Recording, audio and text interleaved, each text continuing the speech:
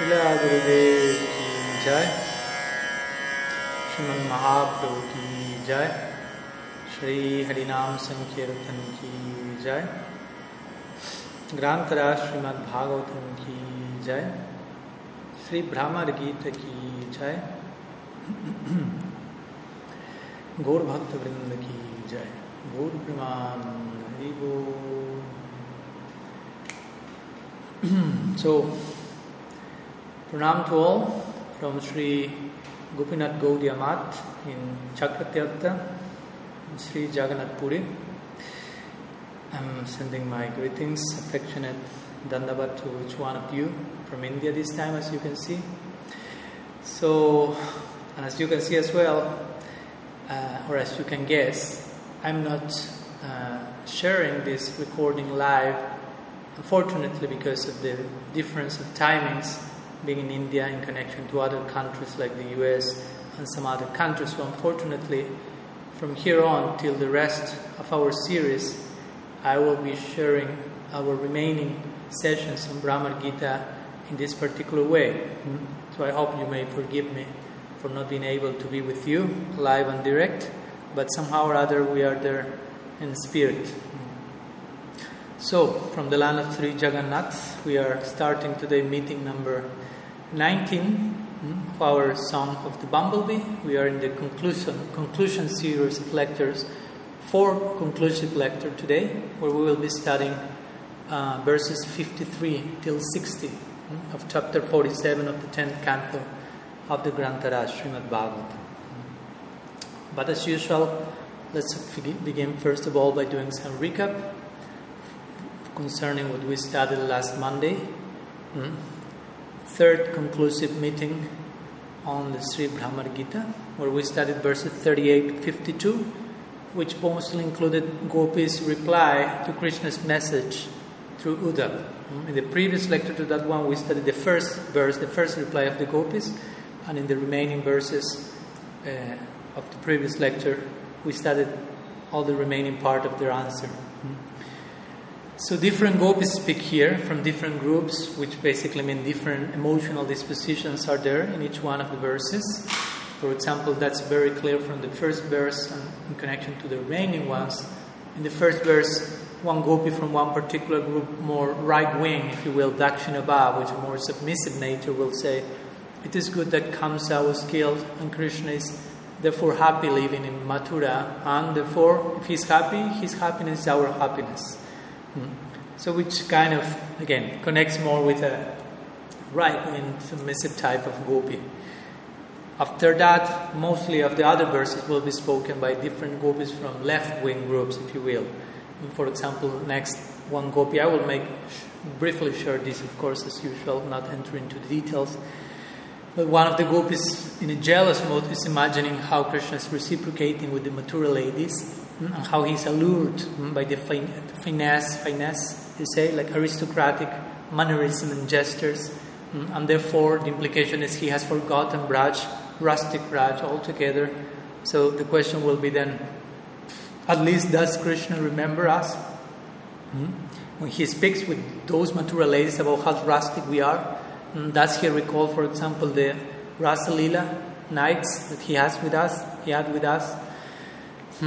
And basically, when the gopis are asking this, they are suffering extremely, not because of their own experience, of their own suffering, because their suffering is not their own, because they are totally immersed in self-forgetfulness. So the suffering is because they know that actually no one in Mathura is able to provide Sri Krishna with the type of Brajabhav, the type of pleasure and love that it is only available in the land of Braj. So that's the real cause for their suffering. We know that Krishna is not receiving full service, full comprehensive divine love and pleasure as he used to do in Braj. Then another group of gopis will ask, will Krishna return to Braj and save us from the forest fire of separation? Why? But why will he come after having obtained a kingdom, a position there, and so many things that before he didn't obtain in Braj, but now that he obtained them, who knows if he will be detached from that. Other group of gopis will ask, but who are we to provide something to him who is self-satisfied, who is known as Atmaram. Although we know that on top of that, Krishna is Pararam, or divine dissatisfaction in the context of ever-increasing prem, especially the prem of Braj. Then another group of gopi will say the greatest happiness is to renounce everything, to embrace a detachment like the prostitute Pingala, but we cannot. We are not able to detach our minds from Krishna, which they see as their lack of adhikar. We want, but we cannot. Actually, they do not want, and they cannot, and that's why they cannot. They are the whole sense, that whole mind-body complex is totally composed of love for Krishna, Ragatmika. And then the gopis start to get immersed into different pastimes of Krishna in Braj, since everything in Braj is udipana, or stimulant for the gopis.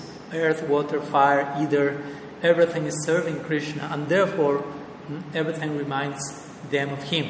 Whenever the gopis see a tree, any species of animal, a vine, the land, soil, dust, everything is conscious entities totally dedicated for the pleasure of Hari. And especially they find great udipana or stimulant by seeing the footprints of Krishna in Braj. And they express this in these verses, which are preserved even after he went to Mathura.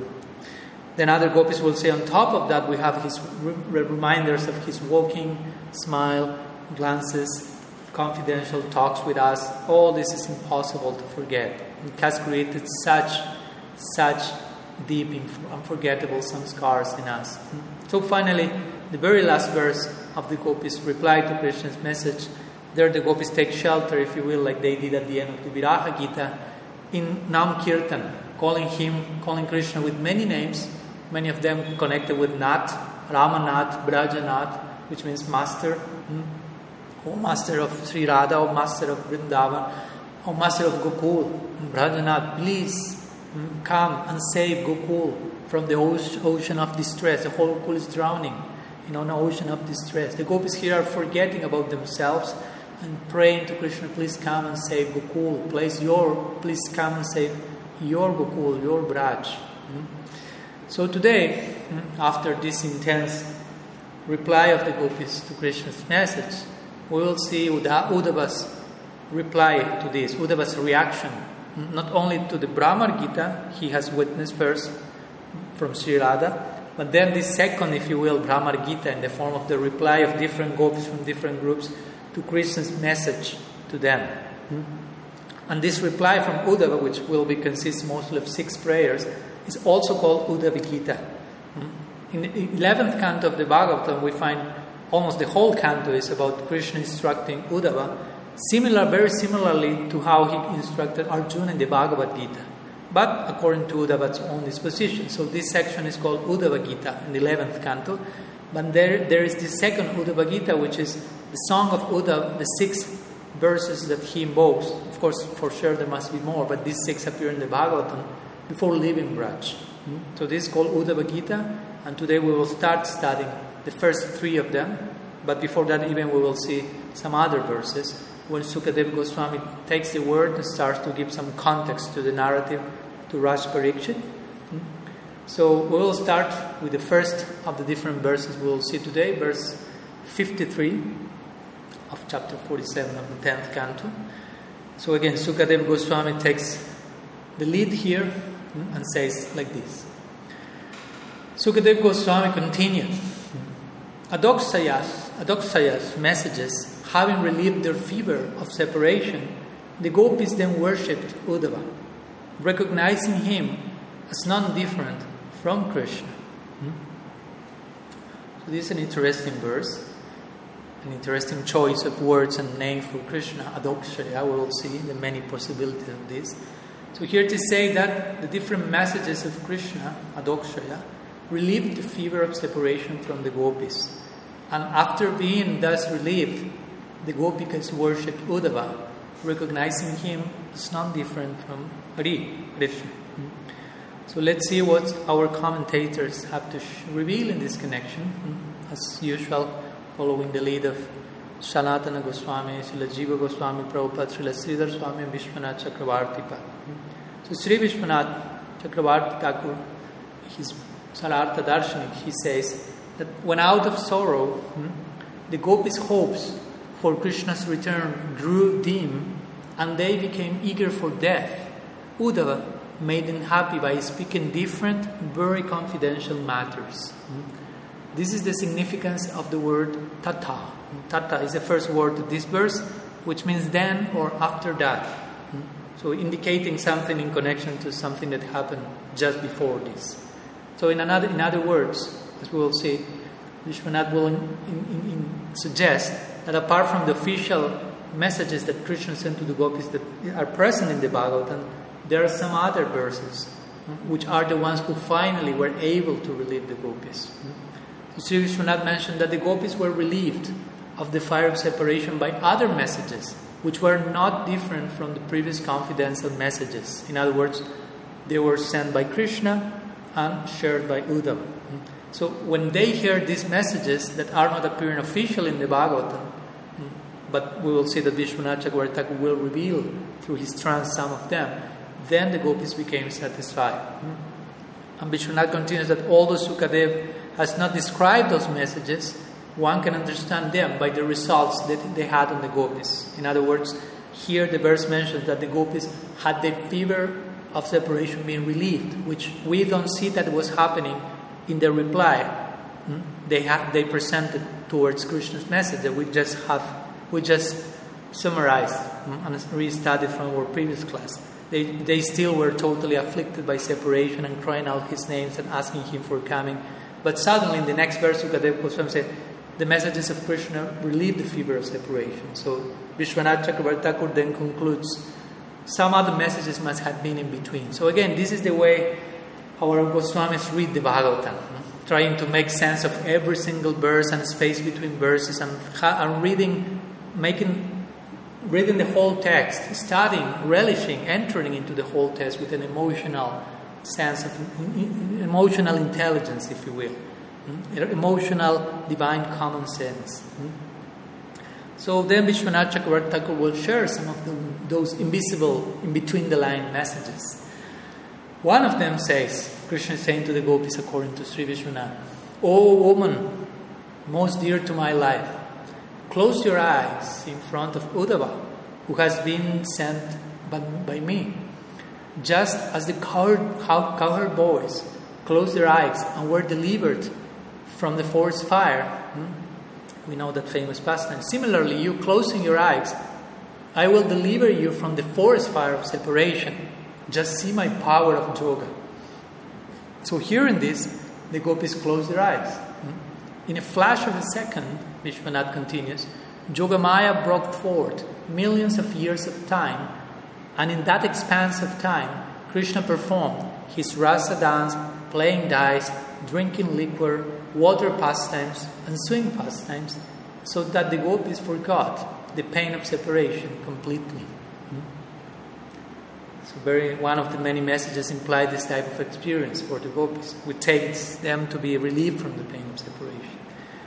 Then Vishwanath continues saying, seeing that the gopis were filled with bliss, Uddhava said, "Now, ladies, open your eyes." The gopis opened their eyes and recognized that they had taken a new birth through the bestowal of 1,000-fold bliss when they had closed their eyes. It's not that they were reborn literally, but they were on the verge of death, remember, about to die because of separation. So a new birth was conferred on them by the darshan, by the connection, by the vision of Krishna, the experience of Leela with him. And then Vishwanath explains why the name Adakshaya was given here. Adakshaya, which generally means he who is beyond mind and senses, also can mean Ada, Aksha, Ja. Ada means downward, Aksha means eyes, Ja means birth. So Ada means downward and Aksha means eyes. Putting their eyes downward by closing their eyes, Ja, birth. They have a new birth, as he has just mentioned. That's why the name Adakshaya, according to Sri Vishwanath, is mentioned here. And after this, they worshipped Uddhava by giving such messages that finally relieved them from the fire of separation. Then Vishwanath Chakravarti Thakur cannot contain himself and shares another message from Krishna to the gopis. Just in case Krishna sends something else. And he says, "O woman filled with prem, if you still are trying to give up your life, just listen. Just in case Krishna sends his message, knowing that the gopis may again fall into an ocean of separation. Do not doubt that hearing of your death, I also will give up my life. Swearing 1,000 times, I say that you should remain alive. Though I'm trying to go to Braj at every moment, I am unable to go. I fear that it is because of the time, karma, prem, whose characteristics have been explained, or some other obstacle. So Krishna again here shows his empathy towards the experience of the gopis. If you are thinking about dying, the mere news about your death will cause my own death, he's saying. And of course we know nobody will die, nor Krishna nor the gopis. In Indian drama, there is no tragedy. There are other rasas that can be experienced, but tragedy is not considered, because at the end of the day, everything is lila, one form of another, one type of lila or another.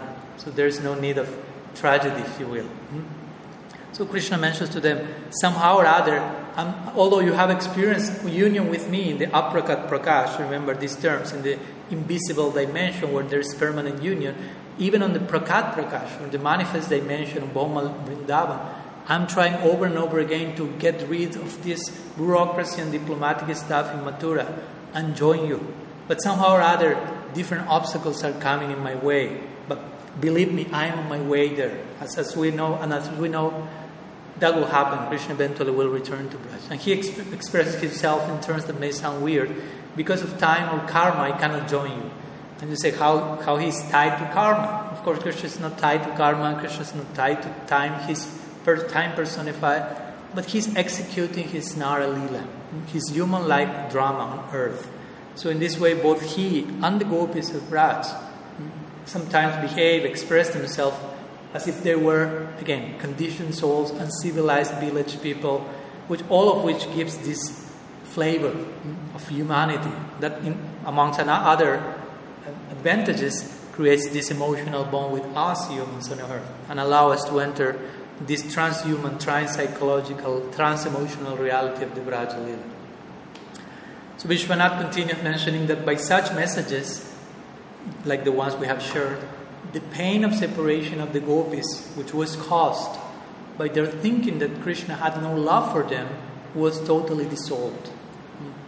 Because they realized Krishna is loving us, he's suffering as we are suffering for him, he's trying to return. And here the word Atmanam has different meanings.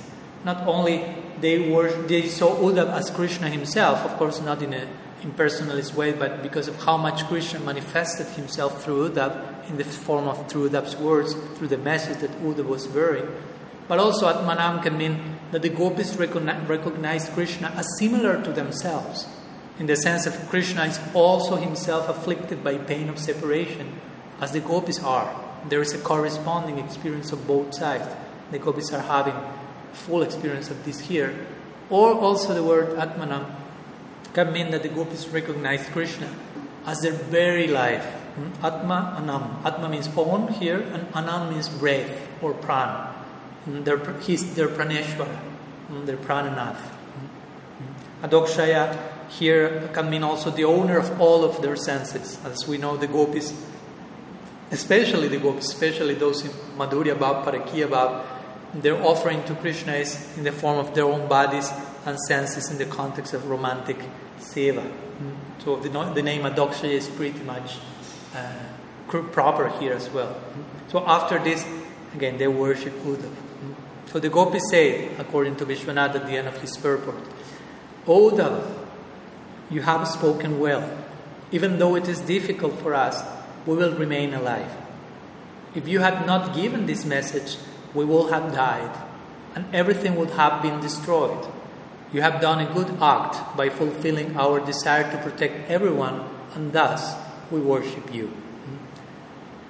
So the gopis worship Uddhav, appreciate the message of Krishna, remain alive somehow or other, struggling by having these different realizations connected to Krishna, and show their gratitude, saying, without this reassurance you have given us, or Krishna has given us through you, we will have died. And if we die, the whole Braj dies. If Radha dies, all the gopis die, and all Vrindavan will die. And we have been praying, as we remember in the previous class, praying for Krishna, please come and save your Gokul. So by sharing us this message, you have protected everyone here in Braj, and therefore we worship you. Srila Jiva Goswami, on another side, in his Krishna Sandarbha, he has quoted this section and analyzed some of its verses. He mentions that the gopis, instead of realizing Uddhava as not different from Krishna, as one of the overt meanings of the verse imply, Jiva Goswami mentions that the gopis realized themselves and Krishna in precise correspondence with the manner in which they had been instructed by him. What does this mean, basically? That the gopis realized themselves and Krishna as situated, as united in the aprakat prakash, in the state of eternal union, what we have just explained before.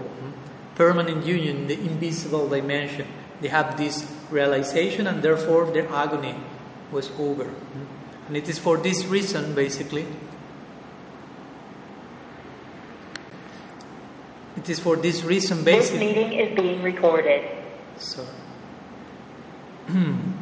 It is for this reason, basically, sorry, I had one problem with the recording here, that Uddhava informed the gopis prior to reading Krishna's letter that this message that he was about to give, this he said in verse 28, before giving the message, he said to them, this letter will bring you delight.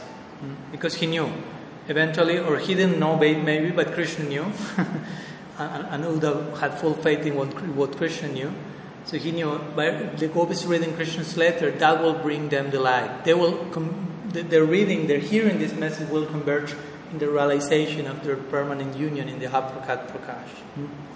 Because besides the gopis' awareness of eternal union, it is said that nothing else could have brought consolation to the gopis' hearts.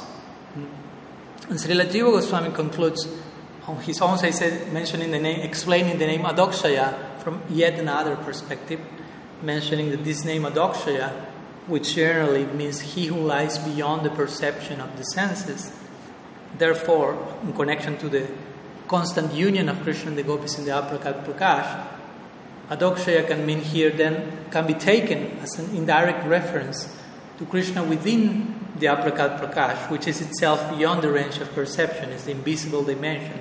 Krishna being there, united with the gopis. So, let's go to the following verse. Verse 54. Sukadeva Goswami continues his narrative to Raj Parikshit. He says, Uddhava remained there in Vrindavan for several months, dispelling the gopis' sorrow by chanting the topics of Sri Krishna's pastimes. Thus, he brought joy to all the people of Gokul. So Srila Sanatana Goswami Pad, in his own Brihad Vaishnava Tochani commentary, he mentions that Uddhava stayed in Braj for several months, sharing Krishna's messages to each inhabitant of Gokul and making them happy by it. He mentioned that approximately Uddhava remained in Vrindavan for 10 to 11 months, so almost a year, experiencing great blissful chamatkar or astonishment, which is described as the essence of rasa. Rasa sar chamatkar. Even though for Uddhava this meant that he had to be separated from the lotus feet of Sri Krishna. And Krishna was dearer to Uddhava than more than billions of his life years, sometimes it is described. So how was Uddhava able to deal with separation from Krishna so much time? Well, by having darshan of the bhakti, by the love of the prem of the Brajavasis. And by finding Krishna in the prem of the Brajavasi. Remember, Krishna is there most present when there is prem for there. There's no place where there is more prem for Krishna than in Braj. So by discovering this prem of Braj, Uddhava was also rediscovering Krishna. Getting to know a new side of Krishna that was unknown to him outside of Braj and Mathura and so on. So in this way, Uddhava was able to stay without Krishna, if you will, but finding Krishna in a more comprehensive way, the company of the Brajavasis during this almost 1 year Brajabas, residence in Braj. Srila Jiva Goswami, on another side, he comments that Uddhava went to the Brajavasis every day in the morning to visit them like a doctor destroying the disease of separation to make them understand Krishna's instructions, Krishna's messages, which were shared not only to the gopis but to every inhabitant species in Vrindavan. Jiva Goswami clarifies further that he's saying that it is understood that Nanda and Yashoda also received instruction and they had their grief dispelled, and all the other people in Braj, including animals, plants, all of them also perceived Krishna's Spurti manifestation as his direct presence. And they all sang about Krishna's pastimes, and all of them were satisfied. The whole of Braj was brimming with joy. And therefore they became blissful as if they were directly present during the Spurti of his pastimes. So basically here is this verse of the Bhagavatam is showing why the Gopi's sorrow was dispelled and all the people of Braja was full with joy. Why? Because they perceived Krishna's presence in Braj. That's the only thing that can bring joy to them and that can dispel their distress. So basically that's the implication of this verse, without mentioning what happened, by mentioning their distress was dispelled, all of them were fully joyous, and of course the implication was the reason for that through Uddhav they were able to find Krishna, feel Krishna present by visiting the different places, as we will see, and recalling and entering into the Leela and having visions of Krishna, engaging in those Leelas with them there. Let's continue with the next verse, 55. It says, all the days that Uddhav dwelt in Nanda's cowherd village seemed like a single moment to the residents of Braj, for Uddhava was always discussing Krishna. So another verse which further clarifies this notion, by in this case mentioning which was the subjective experience of the Brajavasis in the company of Uddhava, how time passed to them. Now, 1 year passed as a single moment, which we know indicates deep joy. When we are experiencing something very blissful, time passes quickly, runs. And when we are experiencing something very distressful, 1 second is like a yuga or something. Many verses in Shastra describe this. Yugaitam nimishina. So, another way, indirect way in which Sukadeva is narrating, implying the degree of joy that the Brajavasis were experiencing. Sri Vishwanath Chakravarti Thakur comments in this connection, how did time pass in a moment in Uddhava's presence? The name Uddhava means extreme bliss. Remember, Uddhava it's connected with the idea of Utsava, of festival. So therefore, Uddhava, the mere presence of Uddhava, the very name of Uddhava mentioned in this verse implies the festival that the Brajavasis were experiencing. And besides this, Krishna had also empowered Uddhava with the capacity to bestow bliss on others. So he himself is bliss personified by his very name, Uddhava. And on top of that, Krishna empowered Uddhava for his mission in Braj to be able to dispel their distress and bestow bliss to all of them. So that was happening now. All of Vrindavan was experiencing union with Sri Krishna. And therefore, this verse mentions, and Vishwanath comments, time passed in a moment for the Brajavasis, who felt extreme happiness in the association of Uddhava, bliss personified. Let's go to verse 56. Still Sukadeva Goswami continues to elaborate on the experience of Uddhava and the Brajavasis. Till now he was describing mostly the experience of the Brajavasis, how they felt in Uddhava's association and by experiencing different types of spurti and the presence of Krishna there. Now there is a shift, and the emphasis will be connected in how Uddhava felt himself in the association of the Brajavasis, and by being able to render some service to them, to express the mission that Krishna has given to them. So verse 56 says like this.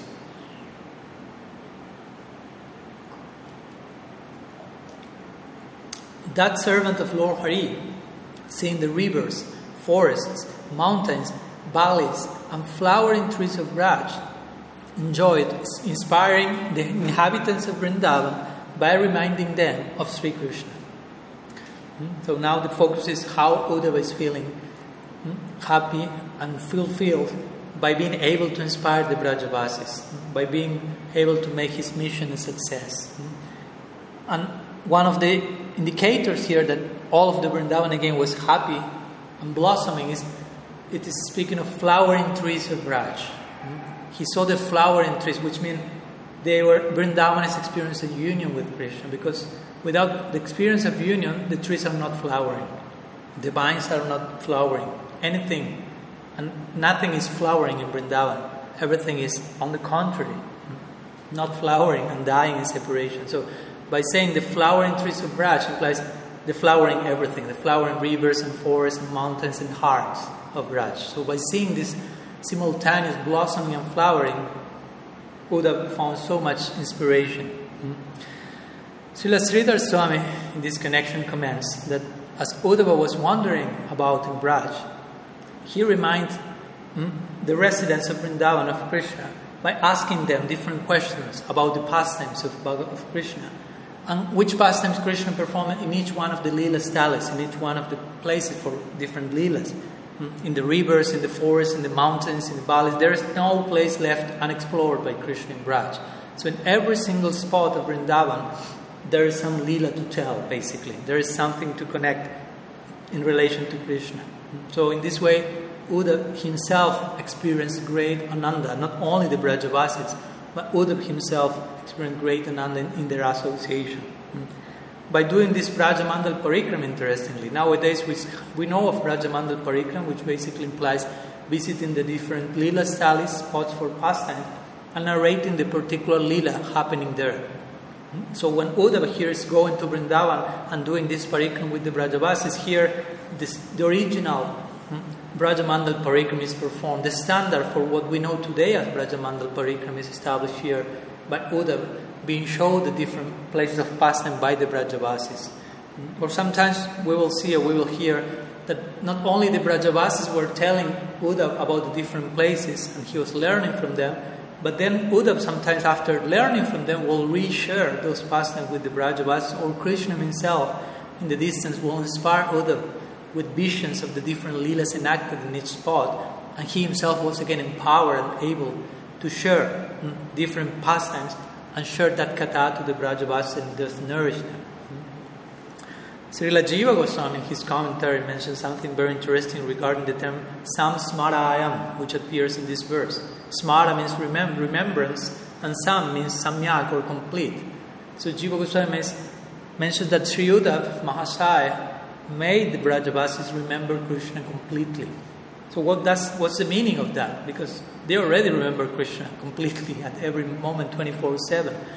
So this means samsmarayam, complete remembrance, means that Uddhava made Krishna appear directly before to the Brajavasis, in front of the Brajavasis. They experienced direct presence and contact with Krishna by absorption in his Leela. And therefore Uddhava was satisfied. So this absorption in Leela is very crucial. This usage of our mind to visualize what's going on. Actually, we ourselves, on some level or another, should engage in this form of smaran. With smaran, there's place for imagination, interestingly.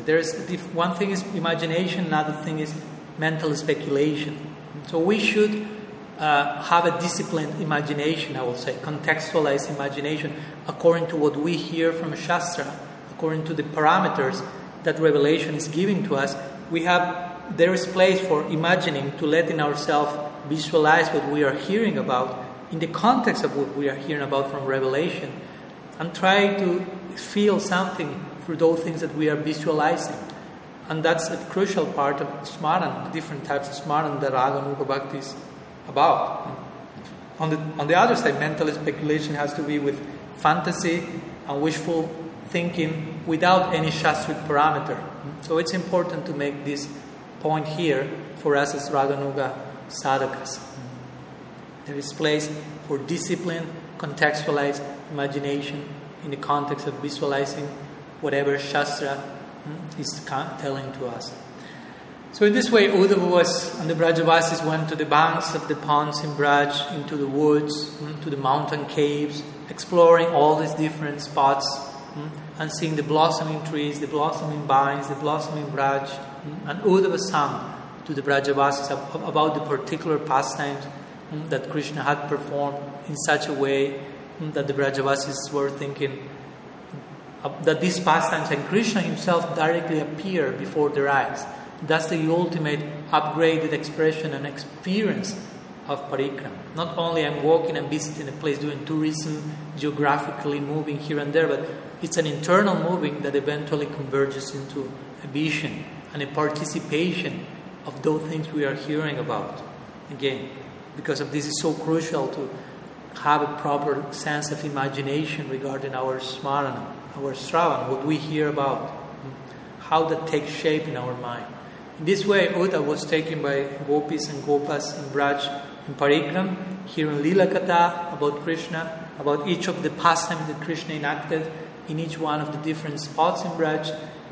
And it is said that Uddhava at this point was crying profusely, experiencing a new type of love in connection to the one he already had. Of course, as we know, it's not that he became a Brajavasi per se.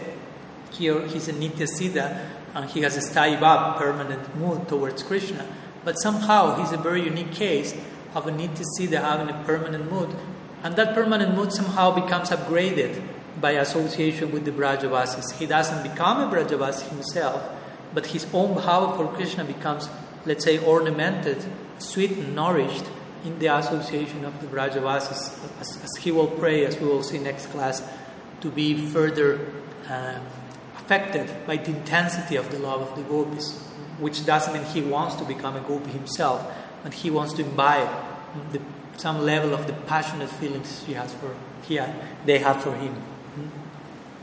So in this way, Uddhava was just like totally ecstatic and wandering for a year in Braj like an intoxicated person, like a drunkard. Remember in the very beginning of the Brahmar Gita, verse 1 of the Brahmar Gita, Sri Radha is criticizing the bumblebee. For a minute, we go back to connect with this. She's criticizing the bumblebee as calling him Madhupa, which means a drunkard. And Krishna is also, she says, a Madhusudan, another bumblebee, another drunkard. You are the servant of a master who is a drunkard. The two of them birds of the same feather flock together. And Uddhava was witnessing all that, shocked by this. But now Uddhava, after hearing the katha from Sri Radha and the Brajavasi, after having their sangha, by hearing him, he himself became a drunkard. And now he's wandering in Braj for 1 year, totally intoxicated by having drunk the wine of the Brajavasi's prem, basically. Like a bumblebee, taking the nectar here and there, visiting the different spots of the Krishna's exploits in Braj, buzzing, if you will, like a bumblebee here and there in Braj for almost a year. Like coming and going, up and down, falling, pibata bhagavatam rasamalaya, falling to the ground, drunk, like a drunkard. So he himself now has gone through particular empathy regarding what he was hearing about at the beginning. And then Sukadev Goswami continues one more verse from Sukadev before going to Uddhava's official prayers. Thus, seeing how the gopis were always disturbed because of their total absorption in Krishna, Uddhava was supremely pleased. Desiring to offer them all respect, he sang as follows. So, of course, when he says the gopis were always disturbed, doesn't mean this doesn't mean negative sense, but disturbed by the constant invasion of different ecstasies that came from their experiencing the union with Krishna. And Uddhava was supremely pleased. Remember, the pleasing of Uddhava is connected to the joy of the Brajavasis, mission successful. So desiring to say something in connection to the darshan he just had, the darshan of the Gopis Prem, he presented the song, which is called Uddhava Gita. But before going to that, some, of course, words regarding this verse. So, Srila Jiva Goswami mentions that all the different people of Vrindavan had an extraordinary prem.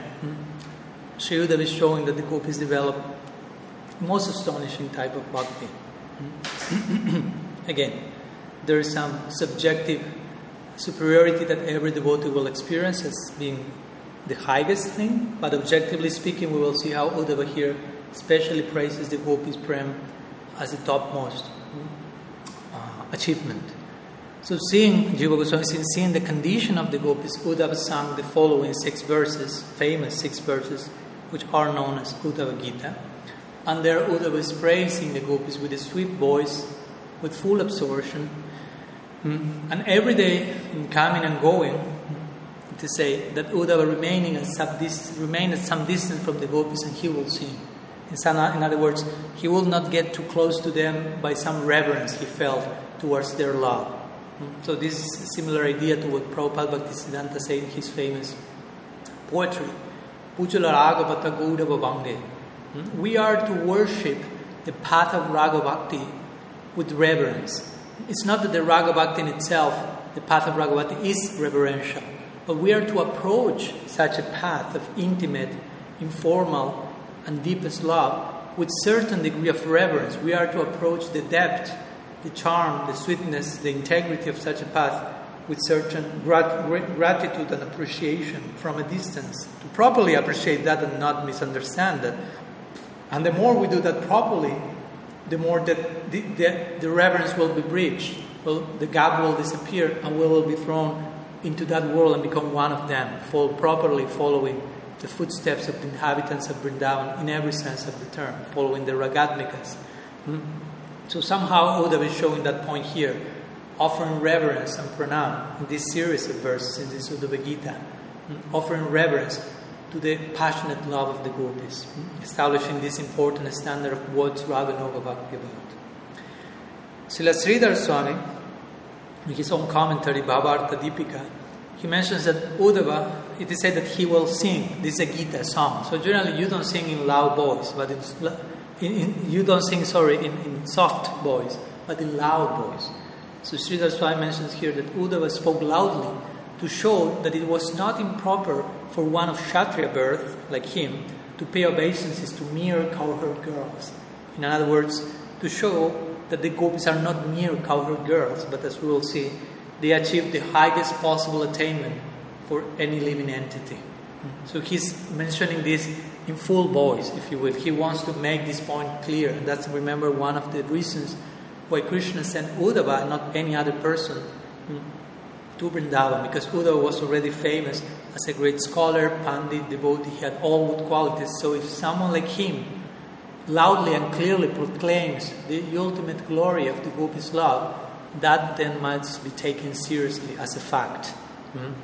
So that's why he will tell all this singing in loud voice, so the whole world, us included, can appreciate and hear his points. And Srila Sanatana Goswami, before going to the first verse of the Uddhava Gita, he comments saying that desiring, he offers a very nice prayer here, glorifying Uddhava, trying to enter into the following verses, so we join him into this prayer as well.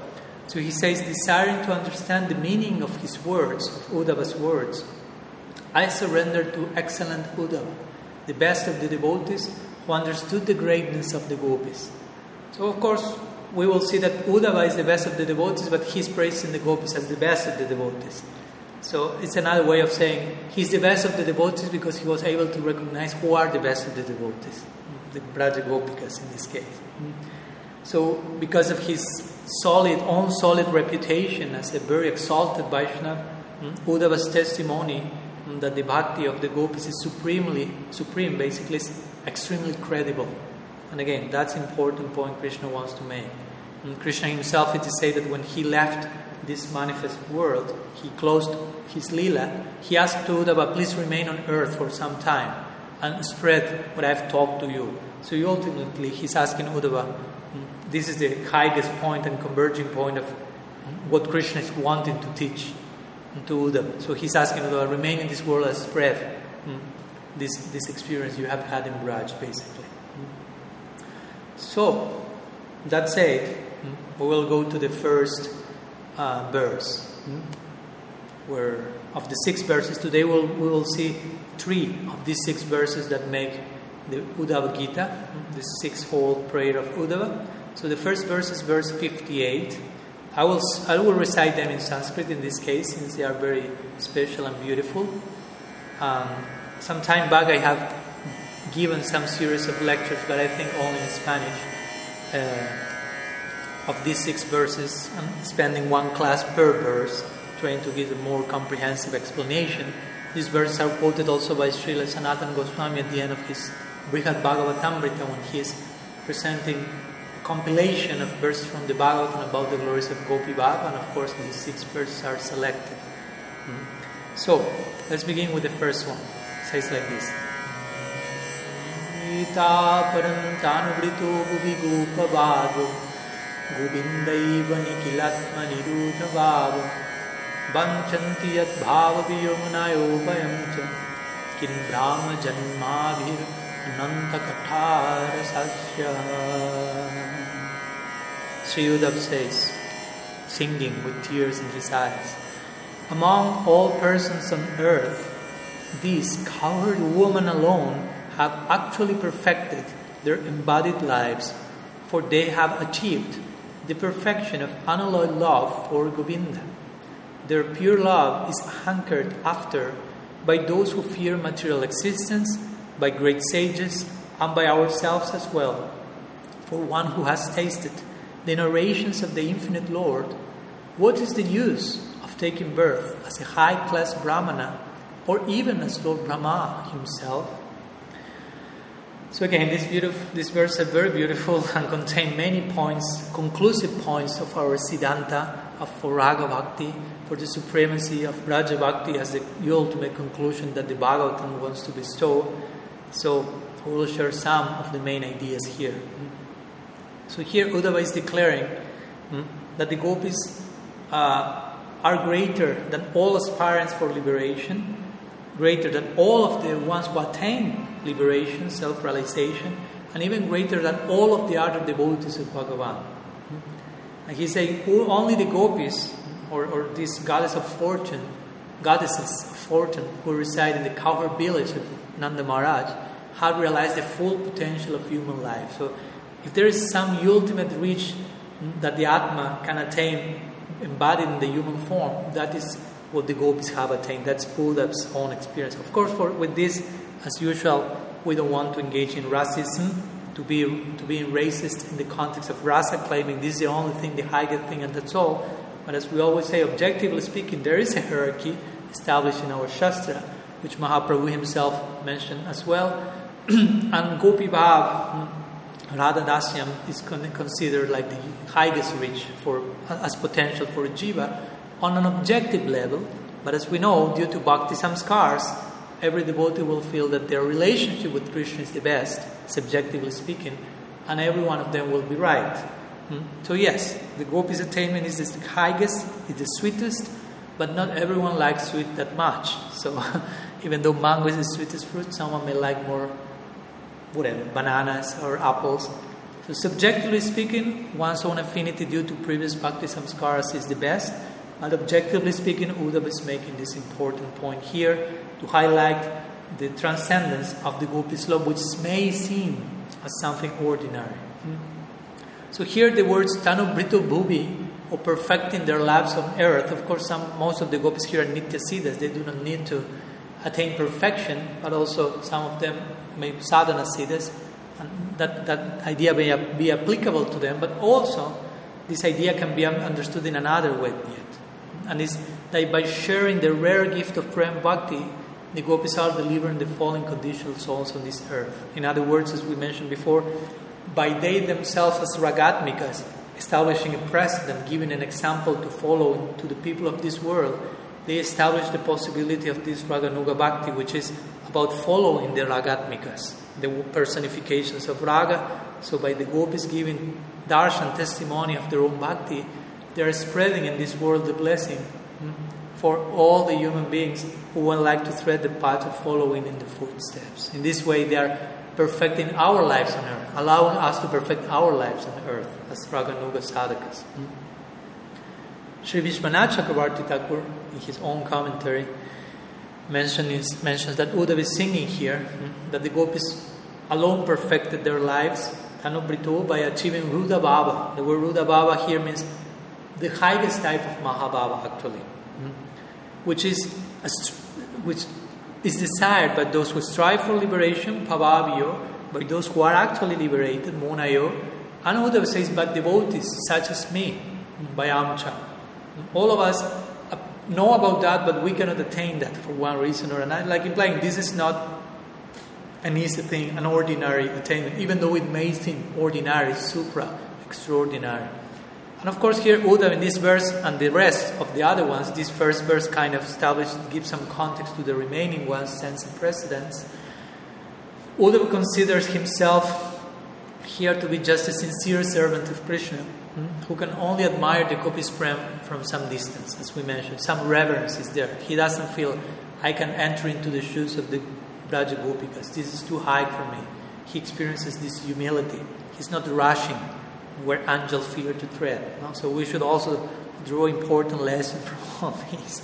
This is not a cheap attainment. Even if we have an attraction in that direction, we should put ourselves in the humblest possible position in front of the highest possible ideal. Krishna is described here as Nikilatma, which means the soul, Atma of Nikila, of all. So that can, of course, in a general way means he's Bhagavan, the absolute Paramatma in every heart. But here, Nikilatma means that each gopi cherishes Krishna as their very life and soul, in the way that other devotees cannot imitate. So again, even the name that is chosen for Krishna here actually is speaking about the gopis, love for him. That's the mood in which Uddhava is singing and praying here. So the way the gopis cherish him, embrace him with their entire self, other devotees is not present in other devotees. That's Uddhava's particular insight here, ecstatic revelation. Srila Jiva Goswami, on his side, mentions that in this verse, first verse of the Uddhava Gita, he's showing that the gopis are possessed of the most excellent Mahabhav-like bodies. So they do not only have Mahabhav, they are Mahabhav. They do not have Prem, they are Prem. They are Ragatmika. Their own self, their own mind-body complex is constituted of Raga, of Mahabhav, of Prem. So their body and soul became one. All of them are constituted of Mahabhav. So they should not be disrespected, says Sri Jiva, for being women. They shouldn't be just seen as ordinary village girls, but they are the ultimate personifications of the highest type of love. And he says, so what to speak of their bhavas? Just hearing news about them is desired by those who are in liberation and those already liberated. Sukadeva Goswami being one prime example in this connection. Atmaram Chamunayo. Those who are beyond the entanglement of this world, they are attracted to hearing news about them, to Harikatha.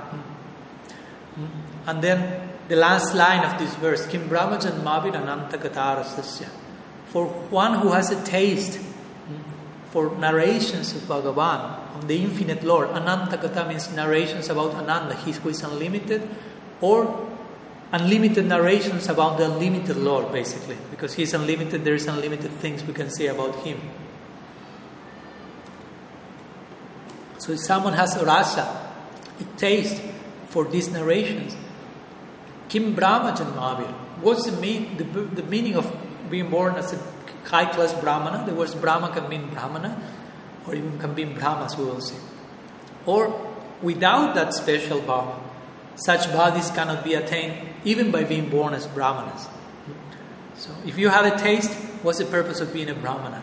And if you don't have that taste, you cannot reach the stance of the gopis just by being born as a Brahmana. Srila Sanatana Goswami Pad, he comments further here. In this line, last line, what is the use of Brahma's birth, the highest possible birth on the material experience? What's the use of Brahma's birth, his form, his mentality, for someone who has a taste for Ananta Katha? Totally inexplicable. And plural is used also in this verse by Uddhava to express respect. Sometimes when you speak about one person, and if you speak in plural to that one person, implies reverence towards that one person. So again, another way in which Uddhava is showing his reverence. Or, Sanatana Goswami says, this means plural to indicate the totality of the gopis who have this type of bhava. Or Sanatana Goswami then continues, what is the use of Brahma's birth without such bhava? What's the purpose of being born as Brahma if you cannot attain this type of bhava? If you are a Brahma who doesn't have a rasa for these topics. So the conclusion basically, someone has no interest in Ananta Katha, what can that person gain by taking birth as the creator of the universe, as Brahma? And if you are born as Brahma, what will you do? Well, we do that in regard to increasing one's state for Ananta Katha. Being born as Brahma is not warranty that it will bestow you Ananta Katha rasa. Indeed, another idea for Brahma, apart from being born a Brahmana or as Brahma, Brahma can also refer to Vedic knowledge here. And what is the implication there? That a person who has full realization of Ananta Katha Rasasya, like the Brajavasis and the Gopis, such a person has nothing to gain from Vedic study, theoretical knowledge, Sankhya-like knowledge, like spirit is distinct from matter, all these Upanishadic abstract statements. And for someone who has no Ananta Katha Rasasya, what is the use of Vedic knowledge? Basically, that's the idea. If you have taste for Ananta Katha, what's the meaning of this Vedic statement? If you have no taste for Ananta Katha, what is the use of these Vedic statements? In ecstasy, Uddhava, who is a great knower of Vedic statements, is saying this here. Mahaprabhu himself mentioned, Srotam api Upanishadam dure harikatamrita. These sounds of the Upanishad, Tattvamasi, Aham Brahmasmi, these abstract statements, lie far away from where Sri Harikatha, the Bhagavatam, which describes the emotions of the Brajavasis, from which Harikatha can take us, Ananta Katha. So, Sanatana Goswami concludes that indeed a Rasika Bhakta will consider to be born as Brahma, going back again to the idea of Brahma as the creator of the universe. They consider being born as Brahma as an obstacle to cultivate the taste for Ananta Katha, because a birth like Brahma carries the possibility of various distractions, such as becoming proud of being Brahma, which we know that happened. The Bhagavatam made that very clear. And therefore the Gopis, Sanatana Goswami says, intent on tasting the honey found at Sri Govinda's lotus feet, they will rather be born as simply daughters of cowherds, than as such as exalted being of Lord Brahma. So over and over again the Bhagavatam is making this point. It's not so important to be born as a Brahmana, to be born as Brahma himself, even to embrace Vedic knowledge, if this is not converging into this idea of Ananta Katha Rasasya. Tapam Virdviyashastra Varnasrama Vibhagasa Sanustitasya Dharmasya Samsiddhir Haritosha. The ultimate converging point of Varna Ashram is Harikatha. And the ultimate point of being Brahma is surrender, put our head to the feet of the Brajavasa. It happens in the Brahma, happened in the Brahma Vimohan Lila. And the ultimate converging point of all Vedic knowledge is Braj, Harikatha. Let's go to the second verse of these 6 from the Uddhava Gita. Prema Sriyobhana Charir Vyabhichara Dushnam Krishne Kochaisa Paramatma Nirudha Bhava Jnanveshwara no Bhajato Vidusho Pishakshat Shreyasya Nutyagada Raja Upajuktam. Uddhava says, verse 59, how amazing it is that this simple woman who wander about the forest, seemingly spoiled by improper behavior, have achieved the perfection of unalloyed love for Krishna, the Supreme Soul. Still, it is true that the Supreme Lord himself awards his blessings even to an ignorant worshipper, just as the best medicine works even when taken by a person ignorant of its ingredients. So another interesting and very ecstatic declaration by Uddhava, with lots of implications to unpack. First of all, we will clarify the most maybe controversial notion here, which is the expression he uses, Vyabhichara Dusta, which generally is translated that someone refers to someone corrupted by deviation. So he's speaking about the gopis in that context, some adulterous woman, but he uses the idea in such a way with irony. No, so seemingly they seem to be corrupted in this context of Parakiya. So Vishwanath Chakravarti Thakur will immediately, and all of our acharyas quickly, clarify what's the intent of Uddhava here. So Vishwanath Chakravarti Thakur first mentioned that there are 3 types of adulterous women, or Vyabhichara Dusta, ladies corrupted by deviation. The first one is she who enjoys both her husband and a lover, which is the most condemned of all the 3 cases by Shastra and society and sadhus. The second is the lady that abandons her husband to enjoy only with her lover. Although, of course, both society and Shastra also condemn such behavior, at least it may be said, Vishwanath mentions, that lady has the good quality of dedicating herself to one single man. So it's a little bit less inauspicious, if you will.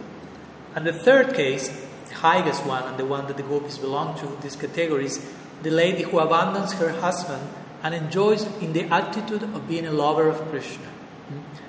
And it is said, Vishwanath mentions that all the foolish people criticize this. Such behavior is glorified by Shastra and Sadhus. While the other 2 are condemned by Shastra and Sadhus, the third one is glorified by them.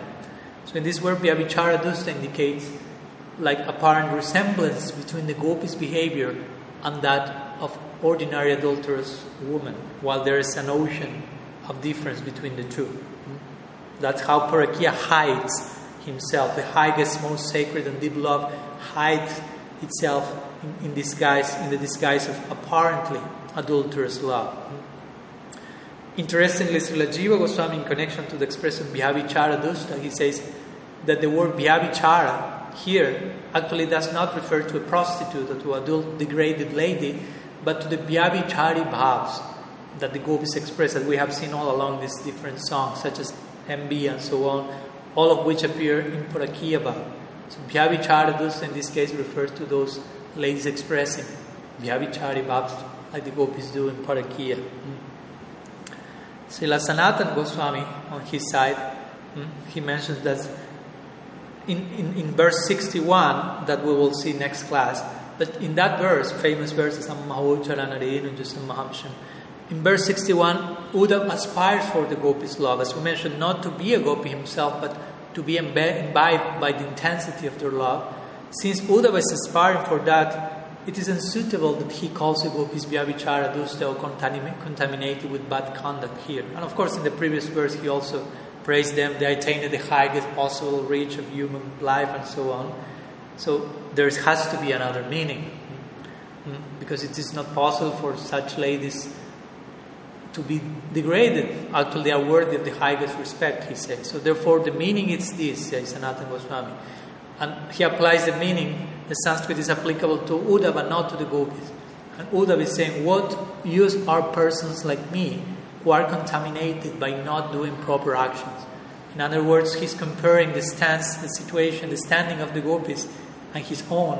And Uddhava cannot but condemn himself, if you will, by contrast.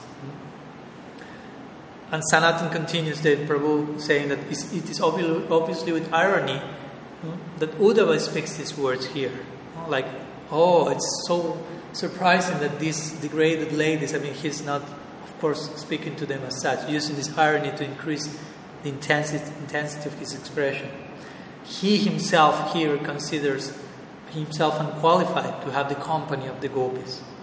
He feels, I have achieved the association of them only when the undeserved mercy of Sri Krishna. His causeless grace took me here. Now Uddhava starts to fully realize more and more which was the purpose of Krishna sending him to Braj. He's gradually discovering more and more this mission, that Krishna not only had for Uddhava in relation to the gopis, but for the Brajavasis in relation to Uddhava. So Uddhava, by realizing all these feelings of seeing such darshan of love, feels himself so small that according to him, compared to the gopis, Uddhava feels himself especially fallen. And here he's not referring to another way in which Uddhava is showing reverence for the gopis is he's not referring to the gopis directly here by saying the gopis, by calling them by name, by using the word imaha. which means these ladies, this woman. So indirectly, speech in this case also indicates the awe and reverence he's feeling in the presence of the Gopis Bhav, the Gopis Prem. Also, before going to the last verse we'll sing today, here in this verse the Gopis are described as roamers of the forest, like mad women who are wandering in the wilderness of the woods, if you will. So it may seem despective again, no? But actually he's using these terms in a particular way, contrasting again their standing with his. In other words, the intense love that the Gopis have for Krishna impels them to wander about the Vrindavan forest, where so many of the pastimes of Krishna are taking place, attracted by that. Even when he's not there, if they are attracted in that direction, to recall of the different leelas, recollect in their mind. And in the agony of separation from Krishna, as we know, the Gopis are living in the most secluded part of the Vrindavan forest. They are wandering in the impassable wilderness. And in comparison to the extreme condition and the extreme disposition of the Gopis, Uddhava looks at himself and says, my life is nothing like that of the Gopis. I'm male, I live in a bustling metropolis where my residence is fixed. I enjoy all comforts there, and therefore I'm unfit to wander about the Vrindavan forest like the Gopis do. He feels I'm proud of knowing philosophically who Krishna is in Tattva and Siddhanta, but therefore I cannot gain the topmost treasure, which is the Gopis' love for Krishna, this Gyan Sunya Bhakti, where they are not aware about Krishna's divinity by seeing him in terms of intimate affection.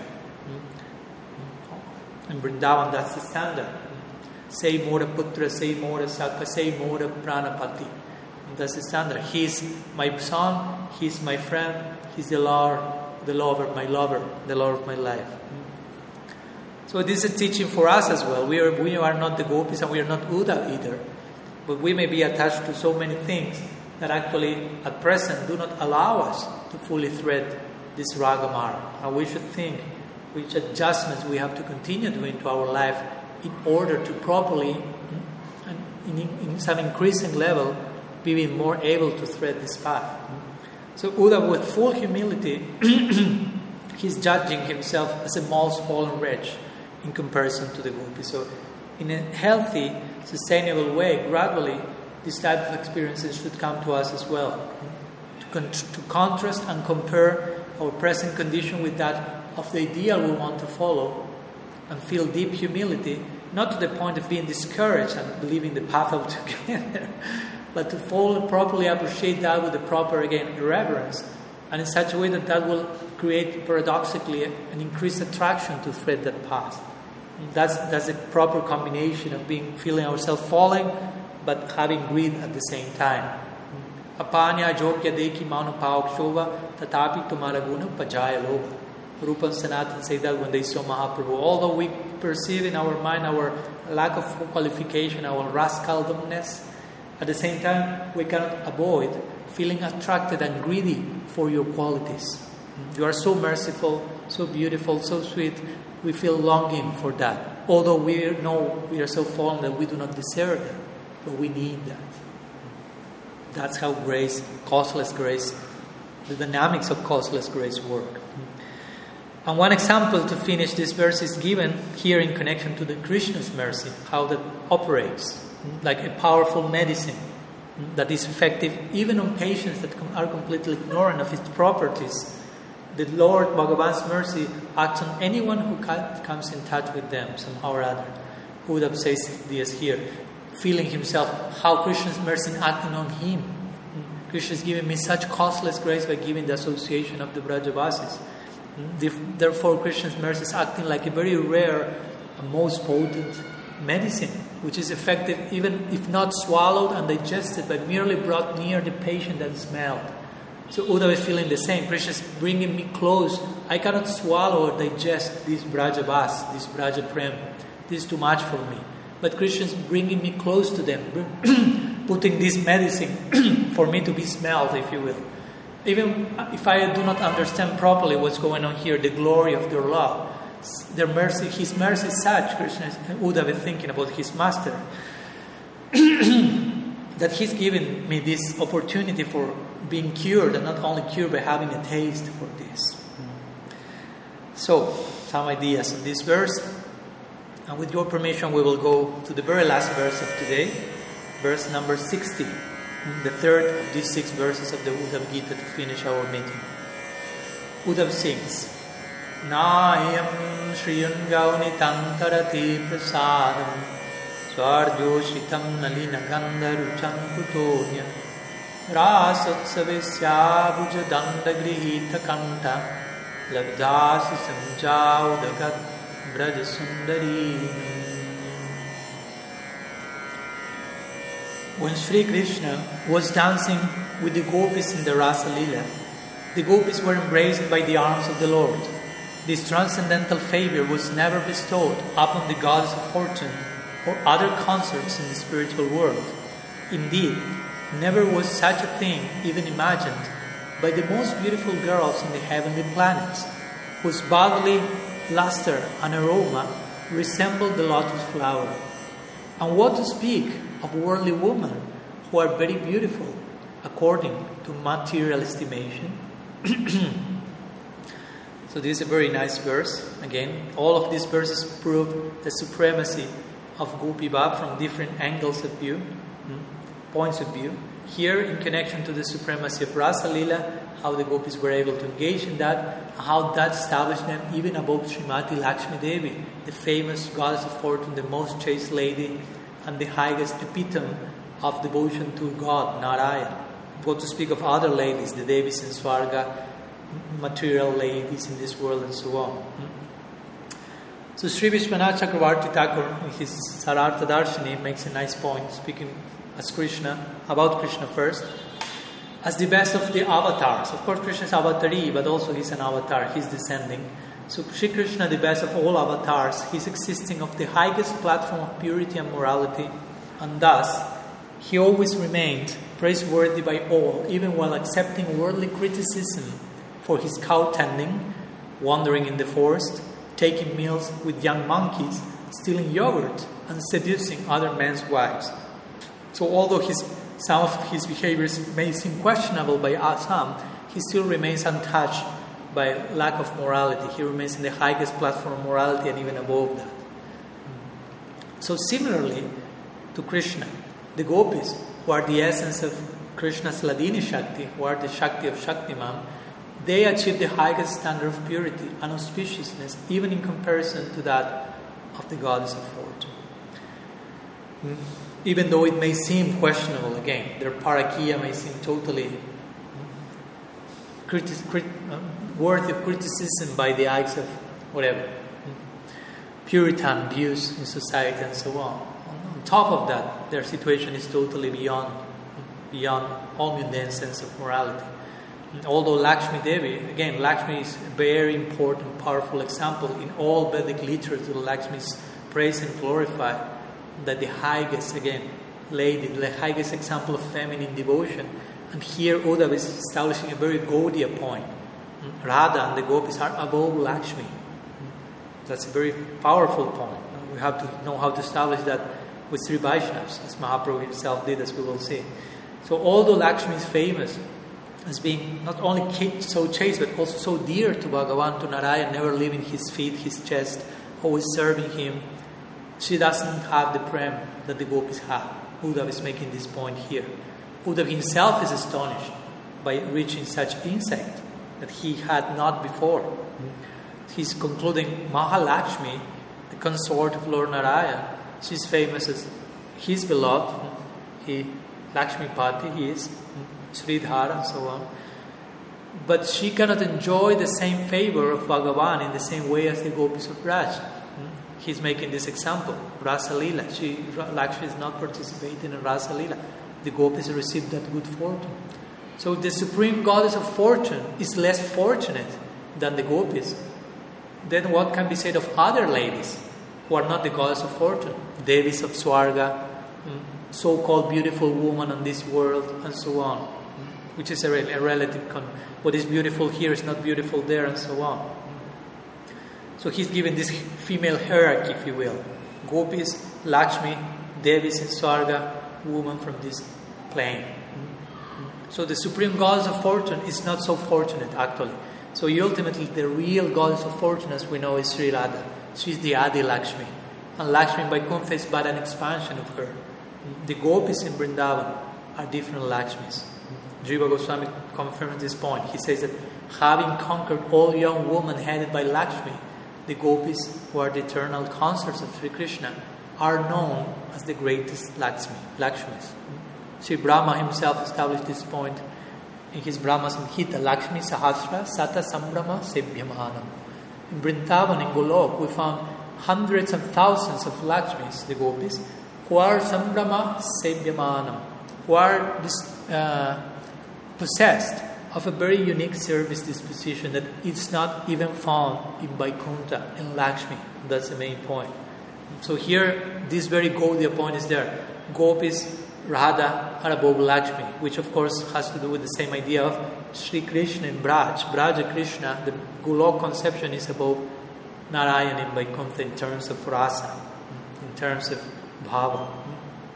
So Jiva Goswami again repeats, if that is so, if Lakshmi is the most chaste lady and the gopis are above Lakshmi, it means the gopis have to be even more chaste than Lakshmi, more pure.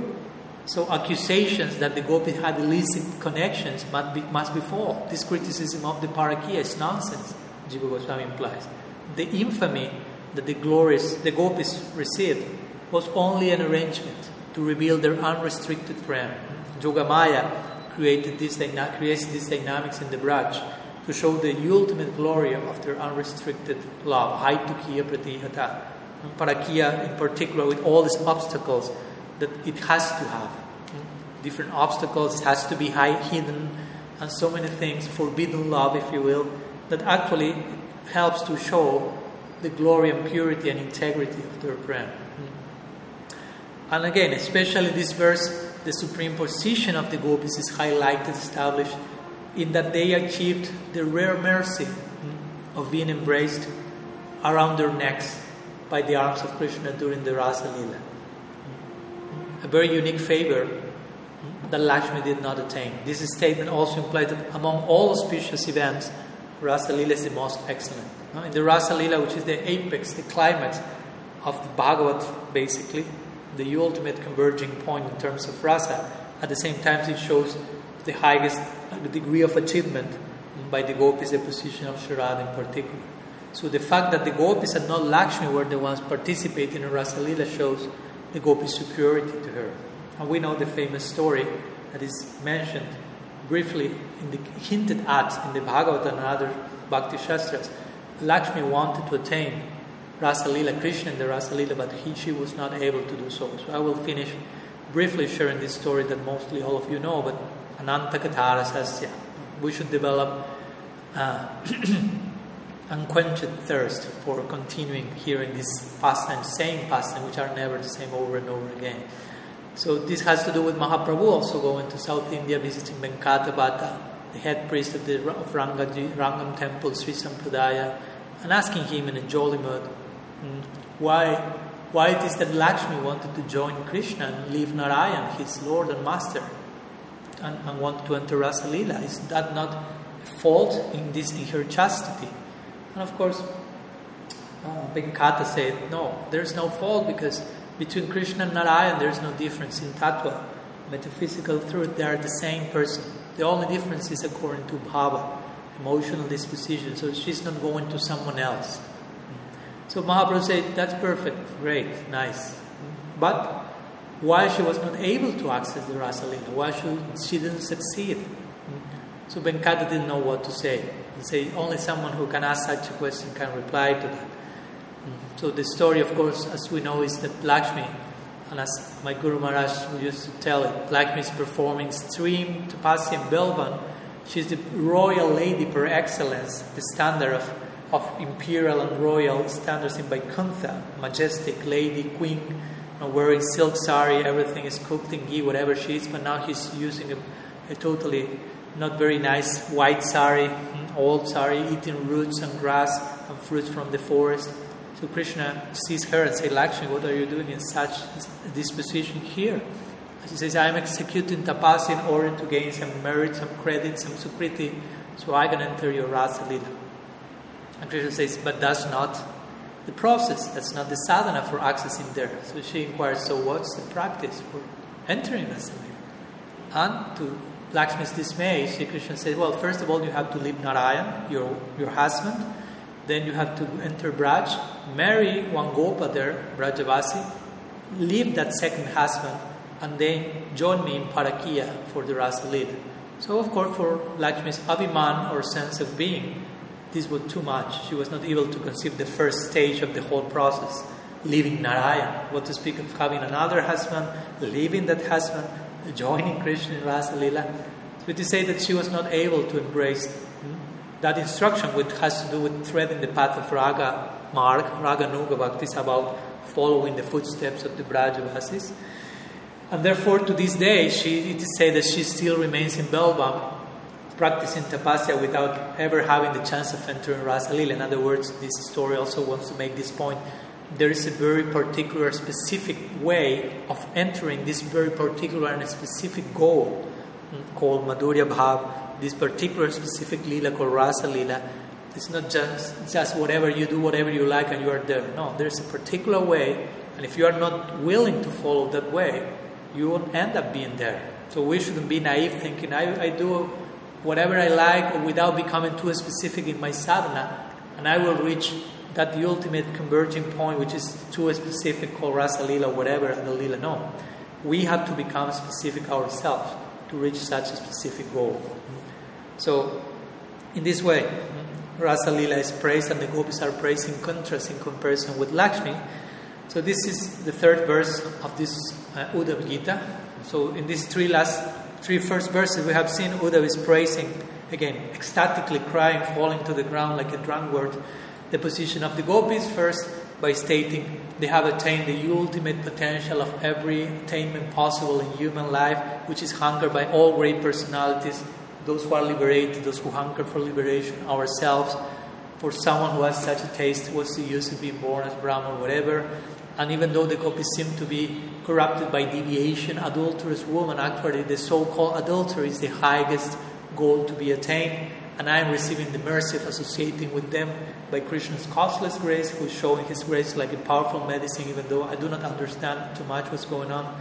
He's putting me close to them, and by smelling that I'm being cured and awakened. And here in this last verse, third verse, last for today, Uddhava is praising the gopis and the Rasa Lila in comparison to Lakshmi as the highest Lila, and themselves as the highest Lakshmis, attaining something which the goddess of fortune herself could not attain. So I will finish here today. Sorry for my extension. In the next class, we will continue studying the 3 remaining verses, and of course some other sections of the Bhagavatam, but the 3 remaining verses from the Uddhava Gita as well. And as we are recording this meeting, and I will continue recording them till the end of our series, in this case, unfortunately I have no chance of receiving live your questions, but if you have any questions, you can share them in the Tattva Vivek forum or in the different places where I will be sharing this video online, and we can continue speaking along the week. So thank you so much for your time and presence and patience as usual. See you next week. And I offer my pranava ending this session like Uddhava did before leaving Braj, putting his head to the ground, to the last feet of the gopis, whose Harikatha so powerful that it has the potential of purifying the entire world. So we pray having that hope in our hearts. Bandinanda Brajastrinam Padarenu Nabhikshnasaja Samharikatodgitam Punati Bhunatri. Srila Gurudev ki jai, Sriman Mahaprabhu ki jai, Sri Harinam Sankirtan ki jai, Grantara Srimad Bhagavatam ki jai, Sri Brahmar Gita ki jai, Gaur Bhakta Vrinda ki jai, Gaur Pramananda Hari Ho.